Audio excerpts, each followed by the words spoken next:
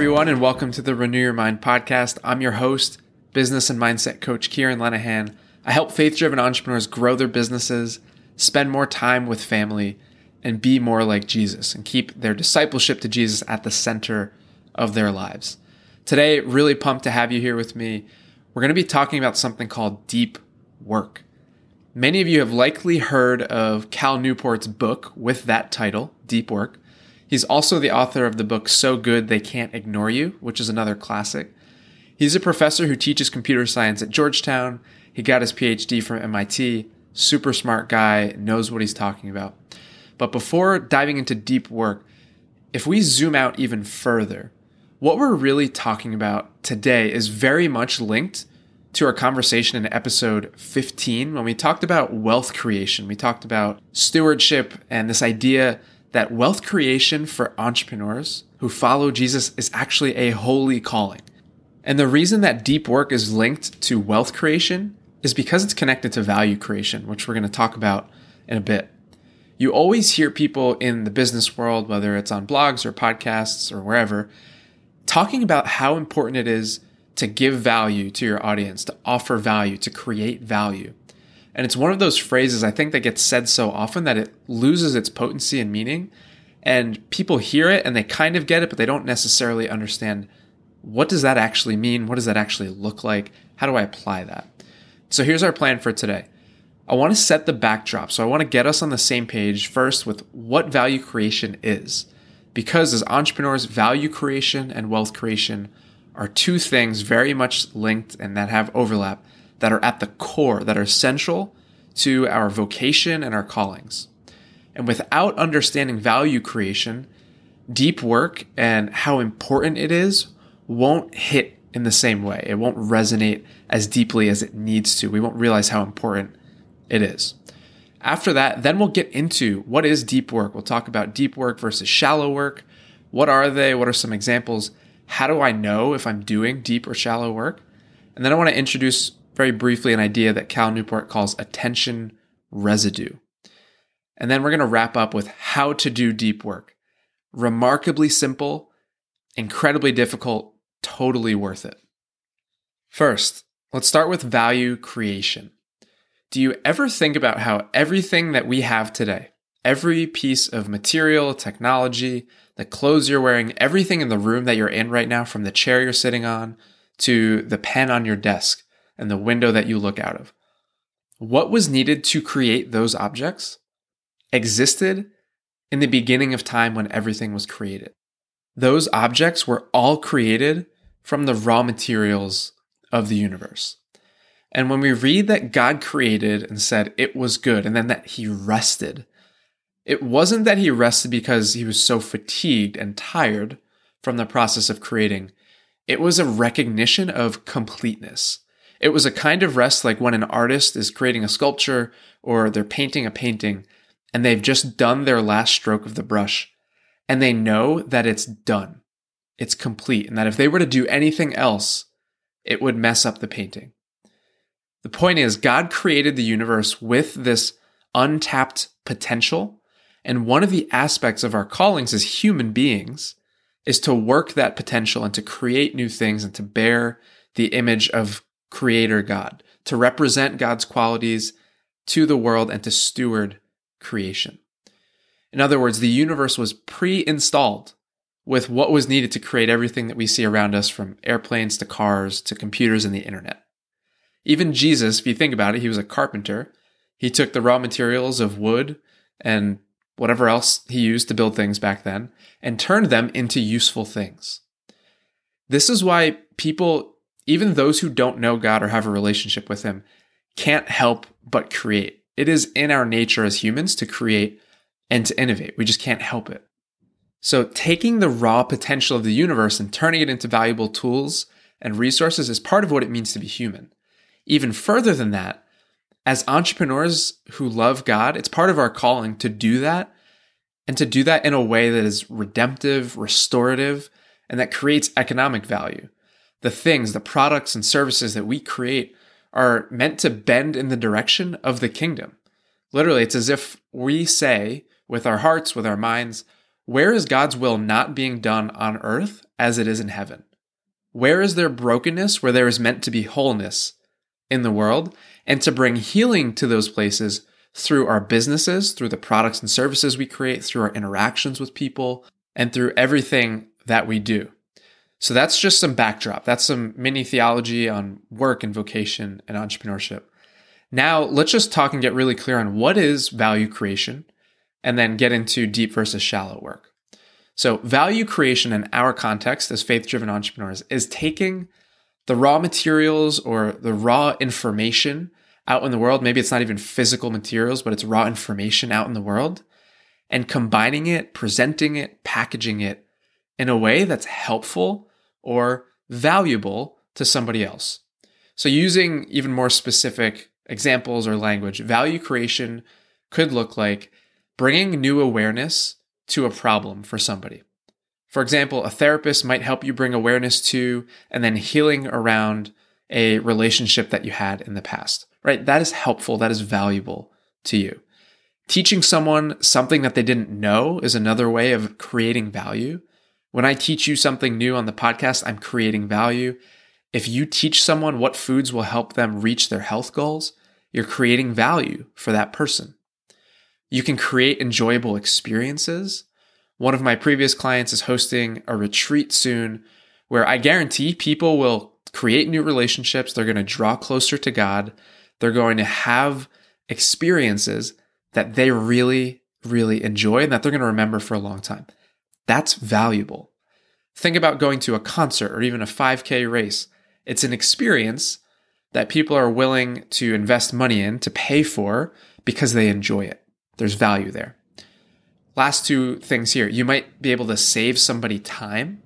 That's valuable. If you create a process to get from one place to another faster than they can do it on their own, you've created value, right? This is one of the really important aspects of the mastermind that I just launched. It's going to save people a lot of time building their business and creating revenue. The entrepreneurs in the mastermind will get further faster there than they would if they tried to do it on their own without any help. That is valuable to them. And then the last example that I'll share here in terms of what it could look like to create value is that maybe you're just making something easier for somebody else. If you break down a complex task into simple steps and teach someone how to do it, you make their life easier.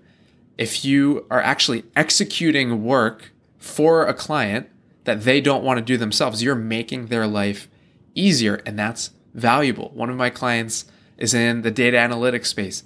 And sometimes the client that he works with, it's easier for him to just execute the work than to have them do it. And they don't have to worry about it. That is valuable. And so the rhythm of entrepreneurship, like at a very high level, is this: create value, communicate value, capture value. In that order, right? So people aren't going to pay you unless you're bringing value to the table and you've created value. You're making their life easier. You're teaching them how to do something. You're creating an enjoyable experience. You create value. Then you communicate it, right? That's marketing. The biggest tragedy that I see in entrepreneurship is somebody who's really, really good at their craft and they can provide a ton of value, or they've already created a ton of value, but they're not making money because their marketing isn't adequately communicating the value that they can bring. And then after you've created and communicated the value, now you just capture the value, right? So you create a product or a service, an offering, to trade the value that you've created in exchange for money. And so creating and communicating value, you can think about that as you're creating value. You're writing yourself a check, your future self a check. Capturing it is like actually depositing that check. And so, for example, if you are a graphic designer, let's say you went to design school and you built a portfolio, you built a skill set, you learned how to do the actual work and to create things that businesses, for example, perceive as valuable. You have now created value. If you did absolutely nothing else, there is value there that is unmined, that is untapped. When you decide to create an offering and you decide to communicate that and make that known to the world, so you communicate that value, and then you create a product or an offering to capture that value, that's when you have the ability to make money. And you can see in this example the really important principle that the creation of the value precedes the capturing of the value. The money that you make as an entrepreneur is never going to exceed or outpace the value that you've created. And so in this example, if you graduated in 2018 from design school, and then 4 years later in 2022, you actually decided, hey, I'm going to create an offering, create a service, and I'm going to tell people about it and market that they can hire me for my design work. Now you have a vehicle, you have an ability to capture that value that has been latent, that has been simply just potential up until that point. And now you're able to capture that value. And the main takeaway here, which is important for the conversation that we're having in this episode, as we get into talking about deep work, is that money is the effect. Money is the byproduct of helping people in meaningful ways, of creating value. Creating value is the leading indicator of entrepreneurial success. If you are not creating value, you are not going to make money. Money is the lagging indicator of success. It's a natural byproduct. A lot of people get the order of those operations wrong. People go straight to trying to capture value before creating it or communicating it effectively. And so value creation, it is foundational. It is one of the most fundamental skill sets that you have to have as an entrepreneur. There's no other way around it. So now let's turn our attention to and talk about deep work. And I want to start with Cal Newport's hypothesis that he shares in his book, and then we'll define deep work versus shallow work and go from there. And so here's the hypothesis that Cal shares. He says, the ability to perform deep work is becoming increasingly rare at exactly the same time it is becoming increasingly valuable in our economy.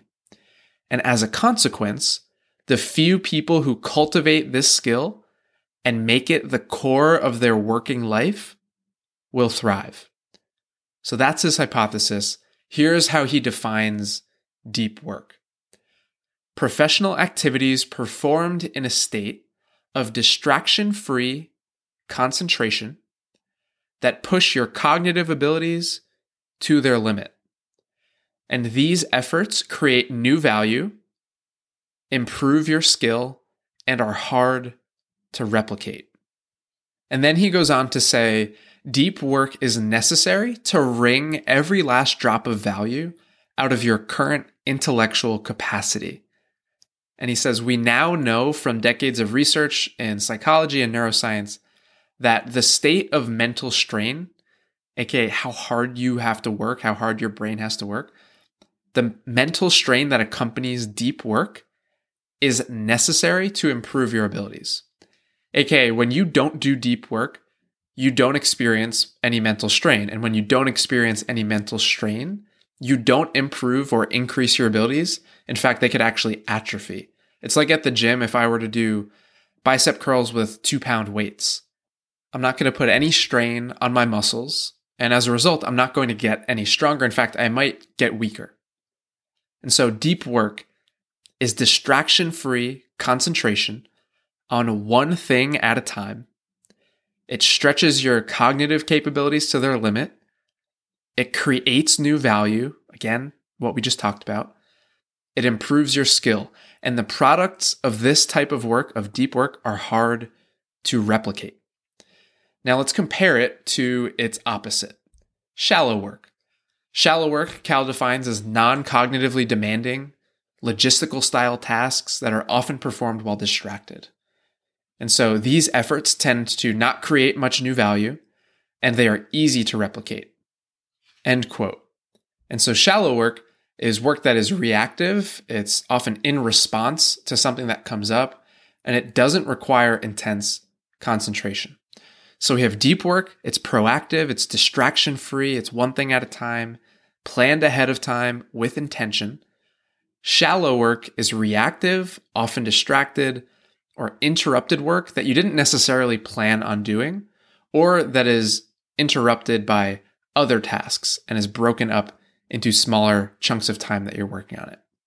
And so the differences between deep work and shallow work, on one hand, are about the type of tasks that you're doing and the type of focus that it requires, the level of cognitive strain that it puts on you. But then the other piece is actually the quality of your work, the quality of your focus, the quality of your attention that you give to it. Now, there is one part of the book where Cal talks about how most people replace deep work or have replaced deep work with the shallow alternative. He says they're constantly sending and receiving emails like human network routers with frequent breaks for quick hits of distraction. And I read that and I was like, ouch, human network routers, frequent breaks for hits of distraction. How often are we simply pushing around information, consuming information, or even creating content from a very surface level place? Just skimming from thing to thing, task to task, switching between windows and apps. Which brings me to the poster children for shallow work. And then I want to talk about some of the research and the negative effects of shallow work. And then we'll wrap up with how do you do deep work? What does this actually look like in practice? Where do you go from here? Unsurprisingly, the poster children for shallow work are social media and email. Checking, scrolling, responding. Like, have you ever had the experience where you've interrupted yourself in the middle of typing an email because you remembered that other thing that you needed to do? And that other thing involved opening up a social media app. And 10 minutes later, you realize, I can't even remember why I opened the app in the first place, right? Our memory, our short-term memory is atrophying. Our attention is becoming so fragmented when it's so used to being constantly interrupted and given input and things to consume. And so let's talk about some of the negative effects or the symptoms of shallow work and what's at stake here. And the first thing I want to do is introduce this concept that I mentioned earlier called attention residue, which is basically when you switch from task A to task B, your attention doesn't immediately follow. There is a residue, there's a leftover of your attention that remains stuck thinking about the original task. And in the book, Cal writes that people experiencing attention residue after switching tasks are likely to demonstrate poor performance on that next task. And that the more intense the residue, the more caught up they are in the previous task, the worse their performance on the current task. And so there's a number of studies that really dive deep into multitasking, into this idea of doing shallow work. And the research repeatedly shows us how detrimental multitasking is to our brain. And what I find is so interesting is that if you asked anybody if multitasking is a good thing that you should seek to do, pretty much everyone is going to say no, and they recognize that it makes them do both tasks with less effectiveness than if they just focused on one thing, but we still do it. Now, why is that? Some interesting research shows that one of the reasons why people still multitask, even when they know it's not good for them, do it because there's a false sense of accomplishment when they jump from task to task. Multitaskers actually become addicted to the instant gratification that comes after completing a small task, like sending an email or getting their inbox to 0 instead of having one unread message, or getting rid of the red bubble on their app. This leads to a really dangerous feedback loop that leads you to believe that you're actually getting a lot done and producing at an optimal rate. But at the end of the day, it's a deception. It's not actually real. It's not true. All of the research points to our brains are actually dumbed down while multitasking, and over the long term, we actually get less done.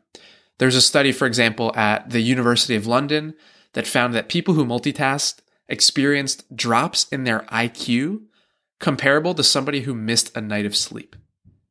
Even if they felt like they were getting more done, they're actually working at a much lower cognitive level and costing their companies, in this context, it was in a corporate environment, costing companies billions of dollars in lost productivity. They found that just knowing that an unread email is sitting in your inbox can reduce your IQ by 10 points. And men who multitask have it the worst. Their IQ can drop as much as 15 points, which literally means that they would have the cognitive equivalent of an 8-year-old. Let that sink in. I don't know about you, but I don't necessarily, no offense to 8-year-olds, I don't want an 8-year-old running my business. And the last piece of research here that I'll share around cognitive costs is that if you're a multitasker, if that's generally something that you do, you might have actually done some serious permanent damage to your brain. There is a study that ran MRI scans on the brains of multitaskers and compared that to people who didn't multitask. And they found that the multitaskers had less brain density in areas that controlled empathy and emotions, right? And then there are just a bunch of other effects. Multitasking leads to short-term memory loss, fragmented attention span, lower reading comprehension, right? You open your phone, you forget why you opened your phone. The scariest part to me is that this all seems normal. This is the water that we swim in, the air that we breathe. Everybody does it, right? It's one of those things. Not everybody does it. And I don't think that we as faith-driven entrepreneurs want to be in that camp. I think we want to be operating differently. And so let's connect some of the dots here. As humans, we're called to take the raw materials of the world and cultivate them and create new things with them. As faith-driven entrepreneurs specifically, we're called to create value, to create products and services and experiences that are restorative, that are redemptive, that bring healing, that make things the way that they were meant to be. In order to do that, in order to create value, to create those kinds of products and services, it requires deep work. Undistracted, focused work where you do one thing at a time. The best innovation, the most impactful ideas, products, services, businesses that have ever been born into the world came as a result of deep work. I was thinking about those times when I read a quote or hear a quote that just really strikes me right in the heart, and it's packed with wisdom and it actually has an impact on me. Those quotes are always coming from deep thinkers and deep workers. So let's review the deep work hypothesis again and then talk about how do you do it. The ability to perform deep work is becoming increasingly rare. At exactly the same time, it's becoming increasingly valuable. Shallow work is available everywhere. It's all over the internet, all over social media, all over the podcasting space. So how do you stand out in the noise of the internet and the market of today's world? How do you fulfill your potential as a faith-driven entrepreneur? You create value, aka you create things that are not easy to replicate. You do deep work. And so the million-dollar question then is, how do we do deep work? Now, if you have ever tried to make deep work, distraction-free work, a habit, you know how difficult this can be. Maybe you've done it here and there once or twice and you've experienced it and it's been amazing, but actually making this the way that you work, not just something that happens every now and then, is very difficult. There is a lot working against you. There's your own thought and behavior patterns, the water you swim in, aka what everyone else is doing, your physical environment, your digital environment, the teams at tech companies of the most brilliant product designers and software engineers that are literally building technology that is trying to get as much of your attention as possible. There's a lot working against you. Now, there's a lot that I could talk about here, but I want to hit on 4 big ideas that for me are incredibly helpful in doing more deep work. The first is having a compelling why. And when I think about having a really strong why, a few things come to mind. The first thing is just the parable of the talents. I know that for me personally, there is a capacity in me to create products and services and businesses even that lead to and facilitate human flourishing in a couple of different areas of life. And there's just an entrepreneurial itch, or maybe just a human itch of curiosity in me that just wants to know, like, what possibilities and what potential did God bake into me specifically? What are the limits of that? And so there's this just personal, there's this kind of curiosity, this desire to live into that and to see what even comes of it. And then I think about the gospel. There's a desire to give my full self to God, fully devoted to making the most out of the gifts and the time that He's given me. When I really sit with and meditate on the gospel, when I picture Jesus on the cross, dying an agonizing death with His arms stretched wide, giving up literally everything for me, my heart wants to respond by giving it all back to Him, by giving Him everything that I have, squeezing every last drop of whatever's inside of me, and offering that as a living sacrifice. Am I there all of the time? Of course not. But when I meditate on that, when I get that into the forefront of my mind, and I sit with that why, to me, that's a really compelling reason to commit to doing deep work, because I know that in order to do that, in order to wring every last drop out of myself, it will require deep, focused, undistracted, concentrated work. And I often think about at the end of my life, I don't want to be on my deathbed feeling like I had more in the tank. I want to leave it all on the field. I've run some 5Ks before, and I know the feeling of getting to the end and realizing I had more energy to give, and I could have gone a little bit faster. I don't want to get to the end of my life with that feeling. And so that's the long-term why, really, really important. But you also need to recognize that it's not just about this long-term fluffy idea of future you on your deathbed. You need to see that this is beneficial immediately for you, the value that you create, the success of your business, and the people that you serve. The reality is that it's literally better for your business and for your family. You get more done in less time, you create more value, and in turn, you can capture more value. So have a compelling why long-term, have a compelling why short-term. This is really important. The second thing that I would say, very closely related to that, and so I'll be a little bit more brief on this has to get into you at an identity level. This is not something that you're just going to willpower your way to focus more. This is actually something that takes practice. This takes effort. This takes intention. If you just rely on willpower and don't build it into who you are and how you just operate, it's doomed to fail. Willpower is the last thing that you want to rely on for this. It'll last just a few days max. This is a commitment to becoming a different kind of entrepreneur. Like one of the rare kinds of people who can listen to somebody talk without checking your phone, a person who can pray a prayer without losing their train of thought, a person who can create solutions to some of the biggest problems that your people experience. So that's number 2. Get it into your identity, get it into who you are. Number 3, shape your environment, and this is both physical and digital, to ruthlessly eliminate distractions. I've touched on this in a couple of other episodes, this idea of we are in the most technologically advanced and the most distracted age in history. Put your cell phone on the other side of the room when you're working, put it in a different room. Put your computer on do not disturb mode anytime that you're working. Work in full screen mode. Do some of your work away from a computer, away from technology if you can. Certainly get rid of push notifications, like anything that isn't red 911 emergency. Don't get a notification for this. It's not necessary. And along with that, schedule the time for things like checking texts, email, social media. Schedule that into a very specific time block and know that you have that there so that you're not checking it throughout the day. This is not something that you slowly get better at over time with a little bit of effort here and there.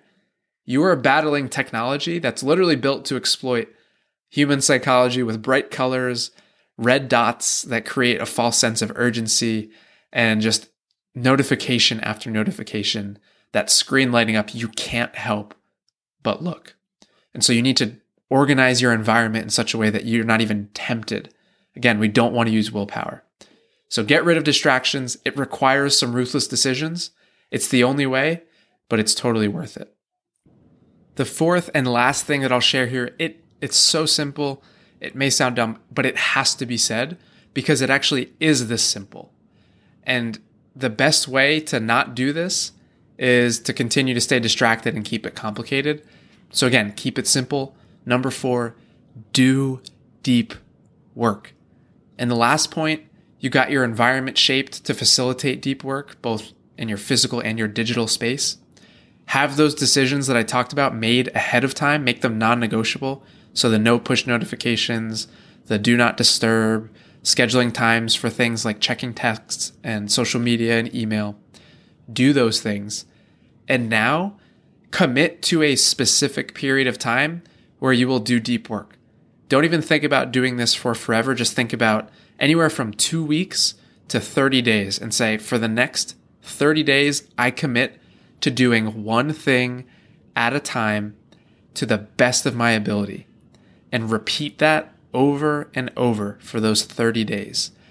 And in this process, you will learn, you will see where the plan falls apart. You'll see where there are still notifications or distractions coming through or interruptions, you'll start to learn, do you need to go to a different space? Do you need to make changes to your physical space in order to facilitate deep work? Do those things and then get regular accountability from somebody else, especially early on in those first 2 to 4 weeks. If you're working with a coach, make this the focus for a few week span. Don't work on anything else. Attack this ruthlessly. There are a number of clients that I've worked with on creating their environments and their schedules to make it conducive to and to facilitate deep work. There is an upfront cost to focusing on this, but I promise you it pays back very quickly. And once you establish it as just who you are and what you do, you reap the benefits for a long time, and so do the people that you serve. So those are the 4 things that I would start off with. Have a compelling why, both long-term and short-term. Closely related to that, get this into you at an identity level. This is the kind of person, the kind of entrepreneur that you are. Number 3, shape your environment, both physical and digital, to ruthlessly eliminate distractions. And number 4, do deep work. Commit to it for a short period of time and just go all in on it. There's part of the book where Cal Newport says that most people take a break from shallow, distracted work to do deep work, where deep work actually feels like the exception and it's a last resort for needing to get work done.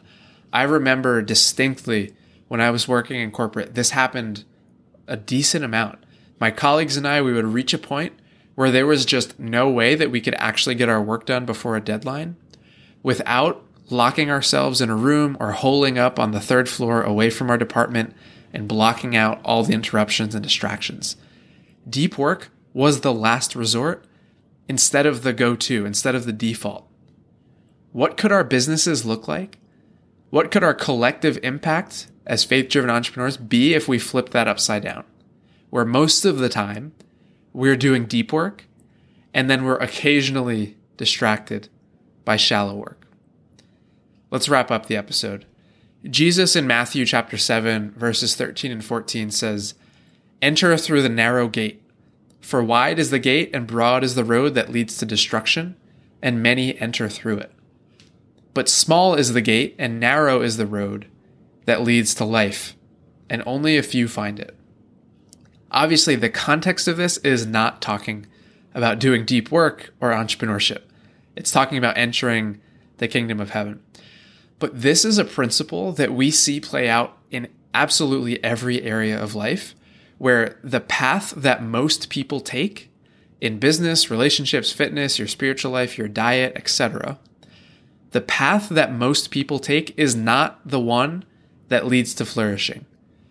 To choose to be a follower of Jesus, to choose to be a faith-driven entrepreneur, is a choice to take the narrow path in so many situations.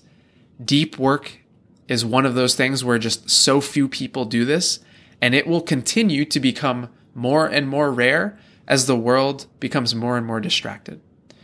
And maybe it doesn't lead to destruction in the same way as not giving your life to God, but even for us as followers of Jesus, it can certainly lead to mediocrity. It can lead to untapped potential, to a level of work that isn't done with depth and with excellence and devotion to God. So take the path less traveled. Shallow work is often at odds with the most important work that you were put on this earth to do, the most important work that you're called to in your business. Deep work is where that work happens. It's where your gifts are fully expressed and fully come alive and are shared with the world. So let's stop multitasking. Let's start monotasking. It's a real word, look it up. Create an environment conducive to deep work. Become the kind of entrepreneur for whom deep work is the norm, not the exception. The world, the marketplace, our audiences, our clients, they want and they need the things that we can only produce through deep, focused, undistracted, one thing at a time work. If you want help making some ruthless changes to the way that you work in and on your business and implementing some of the things that we talked about today, book a call at lenahancoaching.com/discovery and we'll see if we're a fit for one-on-one coaching. And the last thing before we close, Every Monday, I send out to my clients and a small group of podcast listeners an email with tips, resources, and food for thought on all things entrepreneurship and faith. This week, for example, I shared one quote from Seneca, who is a contemporary of Jesus, one key takeaway from the book Unstoppable Mind, written by a former Navy SEAL, and then one actionable question leading you into your week. If you want me to include you on those weekly emails, just head to lenahancoaching.com/subscribe. I'll include that link in the show notes, and I'll make sure you receive those emails moving forward. Have a great week, and I will talk to you next time on the Renew Your Mind podcast.